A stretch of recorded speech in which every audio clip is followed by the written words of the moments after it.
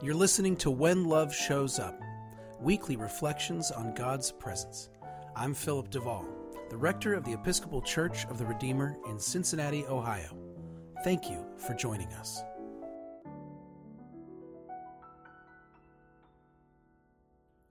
Will the church survive? I hear this question so often. Sometimes it's asked directly and explicitly. Other times it is implied. It's not a new question, by the way. I have been an Episcopalian for 20 years, and I have been hearing this question posed in one way or another the entire time. I was baptized as an infant and raised in the church in a different denomination, and in that denomination, the same question was being posed 40 years ago. Will the church survive? Nationally, church attendance and membership is shrinking, and has been consistently for a long time.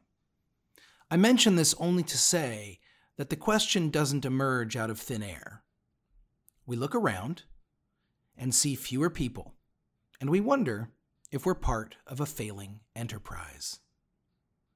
There are individual churches that are outliers, but the overall trend of the Christian church writ large, and the Episcopal Church as a denomination, is still clear. The hand-wringing and existential questions of survival have accompanied Christians in America for a while now. The pandemic, though, has brought the question of the church's survival into sharper focus.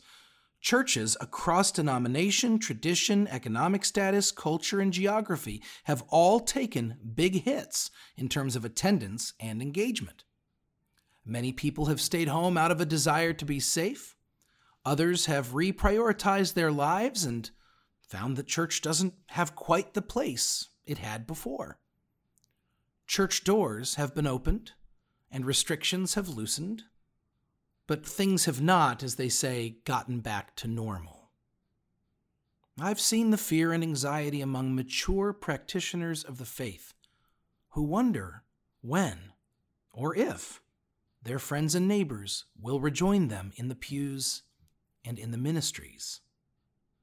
And the question rears its ugly head. Will the church survive? This question is enticing and understandable. And honestly, I don't see any reasonable way to actually answer it. We don't know what will happen to the church. We have never known. Mary Magdalene didn't know. Peter didn't know. Paul didn't know. Pope Gregory didn't know. Julian of Norwich and Teresa of Avila, they didn't know. Nor did Joan of Arc, Martin Luther, Jean Calvin, Thomas Cranmer, or Martin Luther King Jr. None of them knew what would happen to the church, and neither do we. What we do know, and what we want to keep at the forefront of our minds, is why the church exists. The church exists for the purpose of restoring people to unity with God and each other in Christ. I didn't make that up, by the way. It's in our catechism. So I'll say it again. The church exists for the purpose of restoring people to unity with God and each other in Christ. We are not here to survive. We are not here to worry about our numbers. We are here to restore relationship. We are here to love the world, to love our neighbor in real and practical ways, ways that promote justice and peace among all people. That is why there is a church at all. We exist to love. I'm not trying here to sidestep the issue of declining church attendance and affiliation. Christians have a lot to reflect on as fewer and fewer people see our presence in the world as particularly positive or meaningful. We should not shy away from this conversation, nor do I want to minimize the feelings of grief and anxiety many of us have as our experience of church shifts. We don't need to act like we're too cool to feel feelings or too smart to worry. We're humans. And we are humans who are living through a time of protracted, radical culture change. Amidst the uncertainty and trauma, it would be odd if we were not expressing some fear and worry. We should not hide from all this. But also, we should not pretend it's the whole story of the church. And we should not pretend that the impending death of church as we know it is equivalent to the death of Christ's work in the world. Jesus himself called the church into being, gathering those who believed in him into a community for the purpose of practicing unconditional love in God's name. The world's need to be united in love is not dying.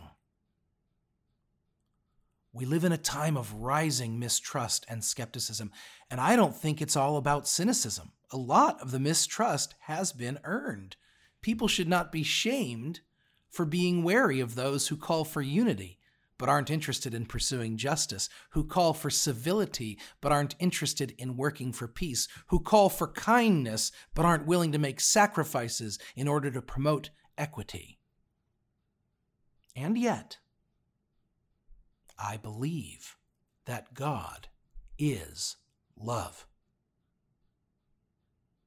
And that it is in fact love that will bring this world and all who are in it into a true and lasting peace.